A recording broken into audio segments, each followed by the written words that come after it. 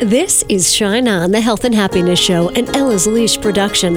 Heard as a podcast around the world, but heard first on radio stations 100.7 WHUD FM and Real Country 920, 1260, and 1420 AM, all in New York's Hudson Valley. Shine On, bringing you healers and dreamers and people who want to make life richer. It's your time to shine on.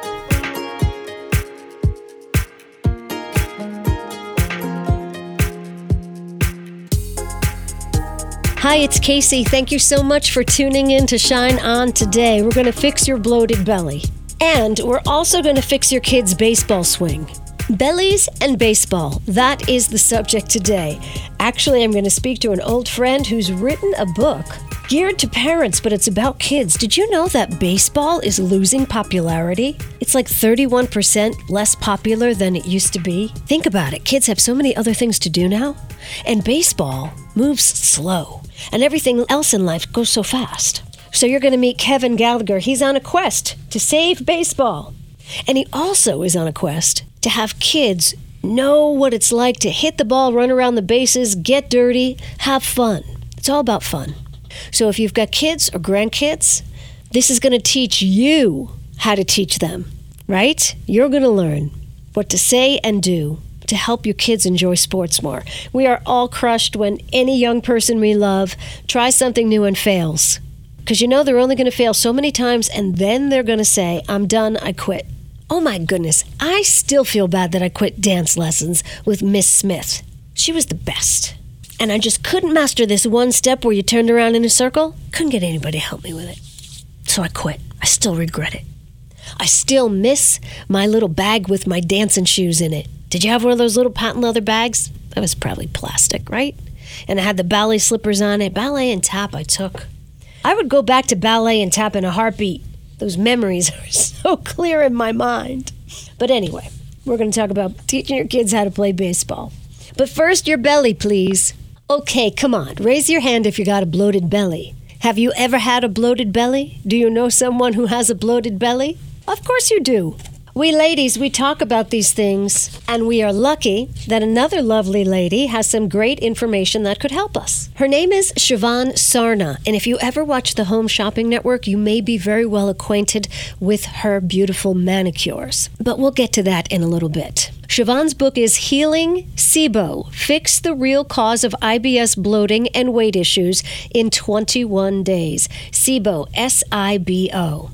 There's an easy test to get a diagnosis, and when it comes to the belly, there are so many times people are misdiagnosed. So where do we start, Siobhan? Well, that it's a condition that can be treated, and if you think you have IBS, you may very well also have SIBO, as SIBO, small intestine bacterial overgrowth, ugly name, is the number one underlying cause of IBS. And IBS is a big mystery, big diagnosis of exclusion, but can really run your life with diarrhea, constipation, alternating constipation and diarrhea. Again, not glamorous topics, but once you get rid of it, it feels so good. All right. IBS, SIBO, and tell me what those letters mean again. Irritable bowel syndrome is IBS, and SIBO, small intestine bacterial overgrowth. All right. Siobhan, is being gluten-free helping at all in either of these directions? Great question, because gluten-free gets a lot of chat, and, I think we're all thinking about that a lot, like, could it be gluten? It doesn't hurt.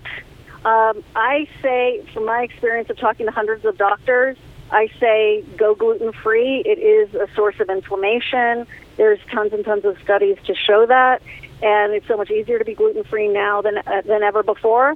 It's not the same thing, but if you do have gut issues, starting there is a good idea, and it's easily controllable. And then getting tested for SIBO if you are bloated and have those other gut symptoms is a really great idea. Okay, what's the diff between IBS and SIBO?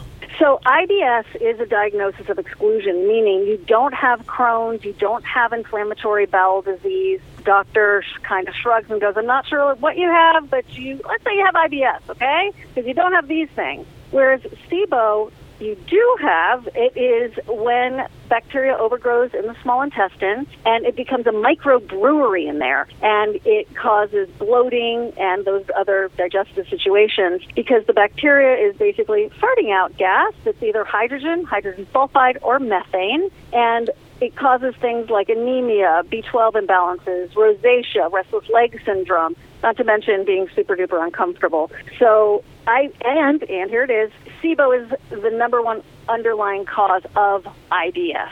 Okay. SIBO is the number one underlying cause of IBS, and SIBO is the small intestinal bacterial overgrowth. Siobhan, why do women get it more than men? Do they? I don't know. I think that they do talk about it more, and they get tested, and they probably, will pay a little bit more attention to this aspect of their existence, whereas guys, I think, tend to not talk about it as much. It does appear that they get it more, and I don't know if it has to do with hormones or not, but I think a lot of men are experiencing it and are simply undiagnosed. Right. We ladies, we talk. All right. If I give you 21 days, what kind of plan do you have for me to stop the bloating and start losing weight? Well, 21 days, in that time period, you can find a specialist or a doctor who is SIBO savvy. You can get a blood test called IBS Smart Test to see if you have the antibodies from food poisoning that could be causing this havoc. You can also get a breath test where you breathe into a tube every 20 minutes for 3 hours to see what kind of SIBO you have and if you have it. Once you have a diagnosis, there are 3 choices of treatment, either antibiotics, herbal antibiotics, or a liquid diet for 2 weeks called the elemental diet. And then you can test again to see if you nipped it in the bud and took care of it, or you can see if you need to do another round of treatment. That's typical. You have to do multiple rounds, whereas like a lot of times we take 1 round of antibiotics, we're good. This is a condition where you often have to take multiple rounds. And then you do something called a prokinetic to help prevent relapse, because you want a part of the small intestine called the migrating motor complex to work, and if that's not working, it will lead to SIBO, because it's the sweeping motion of the small intestine getting rid of that bacteria out of there. But even something as innocuous as opioids, pain meds from dental surgery, can lead to SIBO because it stops the migrating motor complex. Right. So a lot of people, they'll have a procedure, they'll take their pain meds, I'm kind of constipated, and then it just wreaks havoc from there. And you called it the migrating, what? Motor complex, MMC, migrating motor complex. I have a girlfriend who has this issue where that doesn't move. It's so important. You've got to get rid of the toxins, not to mention it's so uncomfortable. So she should talk to her doctor about getting a SIBO breath test. It's a breath test. It is a breath test. I know it sounds like breast test. No, it's a breath test. Okay. And you drink a liquid, a sugar called lactulose, and then you breathe into these tubes to capture the gases in your body that have been created by the bacteria in your small intestine after they consume that sugar solution called lactulose.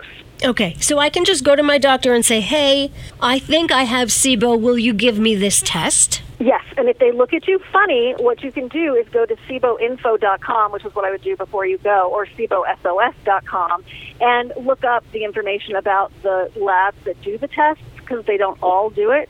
And you can even print out a requisition form for your doctor, and they can sign up with that lab very easily. And you can even do the test at home, which I do recommend because it's much more comfortable. All right. So, Siobhan Sarna, why do you love to talk about this so much? I love to talk about it because people aren't talking enough about it in general, and I had a big television career, I still do, and I used to go out there bloated and uncomfortable and get emails with people saying, oh, when is the baby due? And I'd be like, ay. So, it didn't happen often, but when it did, you don't forget those moments. And I was misdiagnosed. I've had this condition probably since I was 5. I had my hand on the lever. Someone told me about SIBO. I got the breath test. It was misdiagnosed. They interpreted the test incorrectly. I lost another 18 months, and I just had a conversation with God and the universe, and I said, listen, I'm here as your servant. If I figure this out, by all means, I'm going to share it with the world, because if I can't figure it out, and I'm decently smart and have time and a computer and insurance, I know other people are suffering as well, so I want to help those people get out of suffering. All right, and now let's talk about the Home Shopping Network. Okay, what would you like to know? What would you like us to know? I've been a host at HSN for 20 years, and I now am the guest as the brand ambassador for DG2, the top-selling fashion line there. Okay. So I love that I have such a diverse career and help so many people. How often do you get manicures? Oh, my gosh. Okay, so it was a thing, for sure. When I was a host and I did jewelry, because I'm a graduate gemologist, I would have to get a manicure about every 8 days. And I always went with a nude color because it didn't show the growth as much. Okay. Get it as close to your skin tone as possible. Now, did the Home Shopping Network pay for that? Yes, they did. Yeah. These are the things I think about when I'm watching. Like, I hope somebody's paying for those manicures. I get it. I appreciate that. I have those same comments and thoughts when I watch other networks, too. Yeah, but they didn't have a nail salon on site. And I used to have this amazing nail tech that would meet me at 6:30 in the morning if I had a 9 a.m. show. Wow. Bless her heart. All right. And tell me just, now that you've cured our bloated bellies, please tell us, what should we be looking for at HSN this season? Oh, my gosh, the clothes are amazing. We have just so many great designs that are perfect for at home but still on Zoom, athleisure but elevated, cozy couture. We're getting all kinds of new brands coming on board in general. And I think what was so cool is that we've been delivering products to people's homes for over 40 years. And with a lot of people staying home more, they've discovered the service and the quality of the products there that, really do literally deliver. So it's been great to get so many new customers, and our brands are there for so long because they are, beloved and they're tried and true. So check out the new fashions from DG2. And a lot of them are stretchy, which is cool if you are bloated, and great tunic length so you can get some coverage. Wonderful. All right, tell us where to go again to heal our SIBO. SIBOSOS.com. And then lots of free info at SIBOinfo.com. You're doing good stuff, Siobhan. Thank you for that.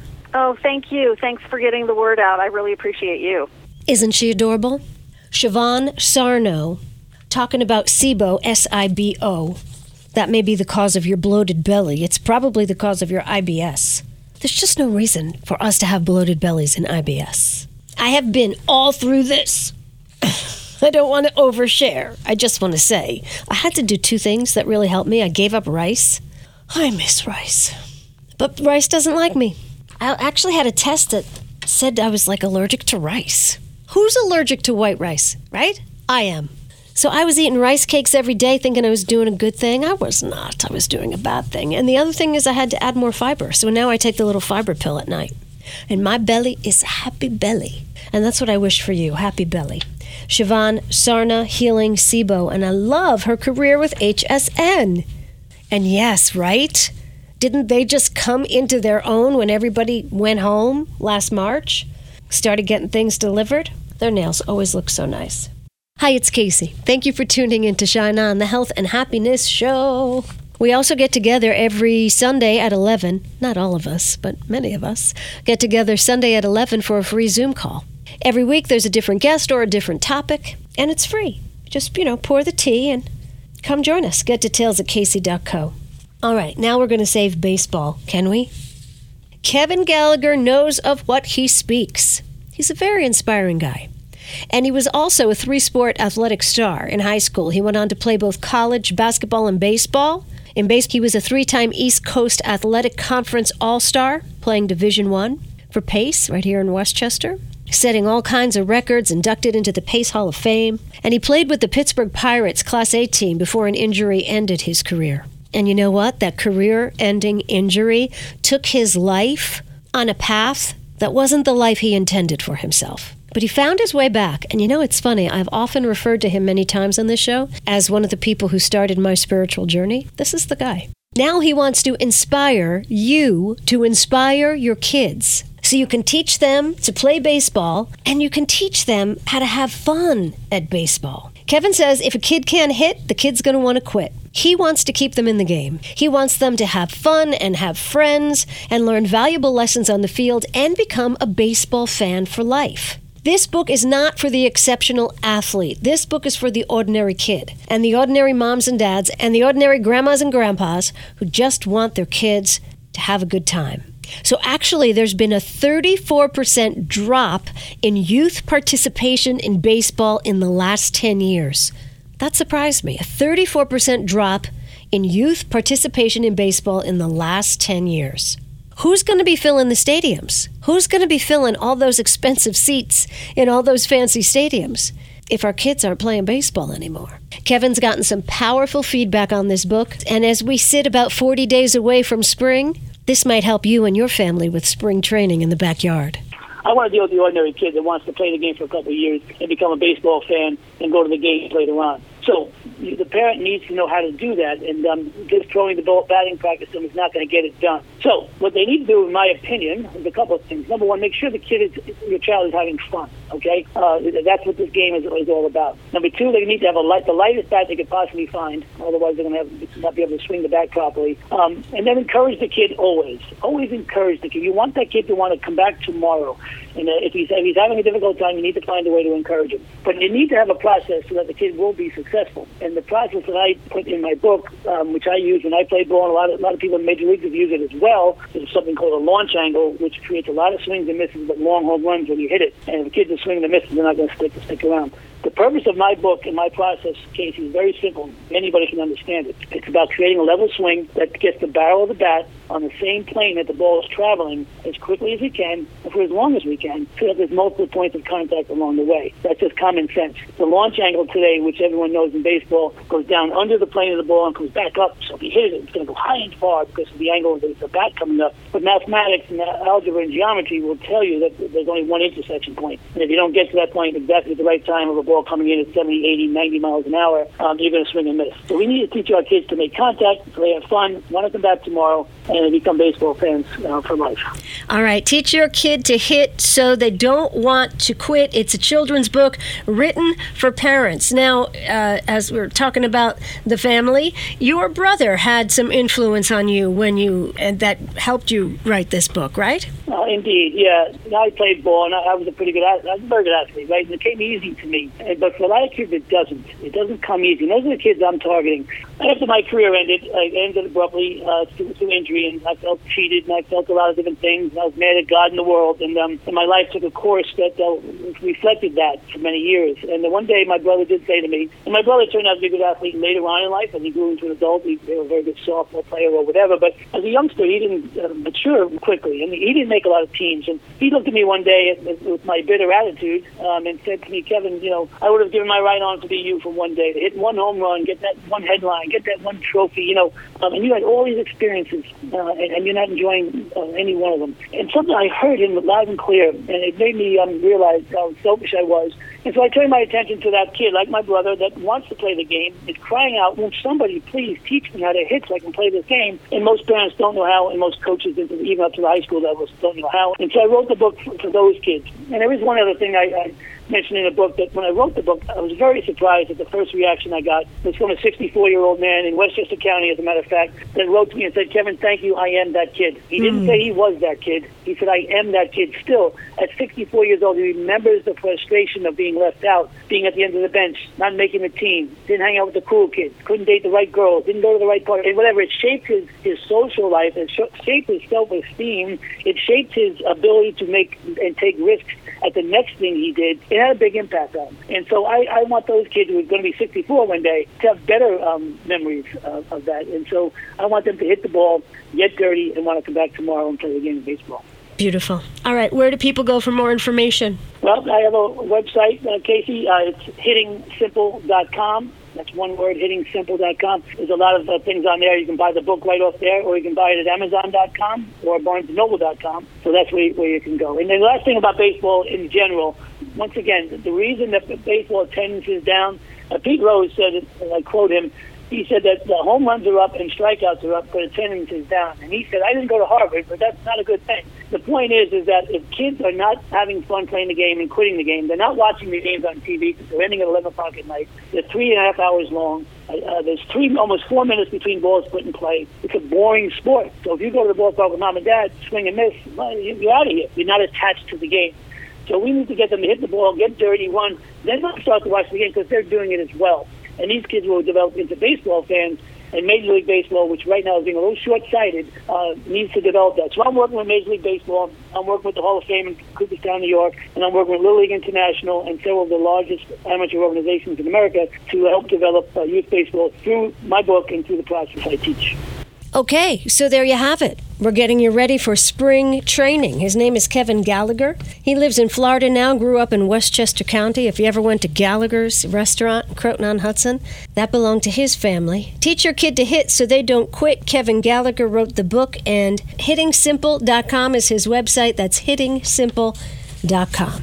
Okay, so you don't want to get up under the ball if you're just starting out. You just want to hit it straight on. That's Kevin's advice.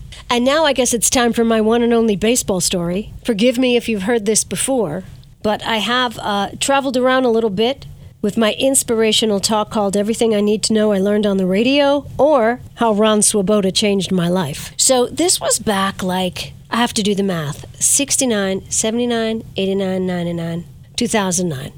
2009 was the 40th anniversary of the amazing Mets, the 1969 Mets, of which I know nothing. But every now and then I challenge myself to do an interview like that I don't know what it is. So I said, I'll talk to Ron Swoboda. And I ended up, he was out on the circuit talking about his great catch that happened, that year. I guess it was like a playoff game or something. I don't know. You can look it up. But the Mets were in the field and the other team was up. And then the other team hit the ball. And Ron Swoboda was out there with his glove. And it looked like the ball was going to just plop into the grass, because you can go check out the video, right? And then, out of the side of your screen, flying sideways, here comes a glove attached to an arm, attached to a body. It's Ron Swoboda. He made this unbelievable catch. The crowd went nuts. The team went nuts. It was one of those momentous moments. It was one of those moments that just changed, they believe, the course of history. There, everyone was so energized by this catch, and the amazing Mets went on to win, the World Series. Forgive me for not knowing all the details. Who won is not important. It's this catch. It's this catch that's legendary. So I got to talk to Ron Swoboda in 2009, and I had no idea what I was talking about, but I tried to do a little bit of homework, and I'm mentioning all the big stars that were on that team. And I know Tom Seaver was one of them, and I'll Google real quick. Tug McGraw, Ed Kranepool, I don't know, Buddy Harrelson, I don't know. Anyway, I'm mentioning these names, and I'm trying to talk to Ron Swoboda about the Mets in 1969, now at the time 40 years later. And Ron Swoboda said, Casey, all those men you mentioned, they had marvelous careers. He said, I just had a great catch, and I'm really grateful to be here talking about it. And it was one of these really big Shazam moments for me. Ron Swoboda saying, I just had a really great catch, and I'm grateful to still be talking about it. First of all, how beautifully humble. And then I thought about it. We all have a great catch in us. We all have many great catches in us. Don't you think? You do something, and it could be something small, but it changes the energy within your house, within your family, within your group of friends. And then you go on to a higher vibration, right? It lifts everyone up. And you probably do this all the time. When you help somebody with their homework or make a great dinner or reach out to a friend, you have, for them, an amazing catch. You come through. When it looked like everything was going to plop in the field, there you were, to grab the ball and say, I got this. So anyway, I just wanted to tell my Ron Swoboda story, because that really did change my life. I stopped trying to be the 69 Mets every day, and I just showed up to work thinking, prepared, doing my best, and thinking, if the ball comes my way, I'm going to catch it. I hope any of this is making sense, because it really was a huge moment for me. And then 10 years later, when it was the 50th anniversary of the 69 Mets, so that was 2019, I got to talk to him again. And I actually cried, on the air live, tears streaming down my face, saying that meant so much to me. That was such a changing point in my life. And of course, he thought I was crazy. Anyway, spring is near. Let's get out and play. Hey, I have some good news. This week on Sunday's Zoom, Sunday at 11, Barbara Faison is our guest. Barbara Faison from the Insight Timer. Oh my gosh, she's so amazing. And then next week on this show, Shine On the Health and Happiness Show, we're going to have Lorna Byrne. Lorna Byrne of Angels in My Hair, the angel lady. So now what do? Our thought for the day. How am I going to pull this all together? Bloated bellies and baseball bats and Ron Swoboda? They have nothing in common. Unless I can come up with a quote from a baseball player who had a big belly. Babe Ruth. Our thought for the day is from Babe Ruth, who said, "You just can't beat the person who never gives up." Shine on. You've been listening to Shine On, the Health and Happiness Show, for your entertainment only. Heard Sunday mornings on 100.7 WHUD and on Real Country's 920, 1260, and 1420 AM, all in New York's Hudson Valley. Subscribe to Shine On iTunes and SoundCloud and catch a show anytime at kacey.co. That's KACEY.co. Shine On.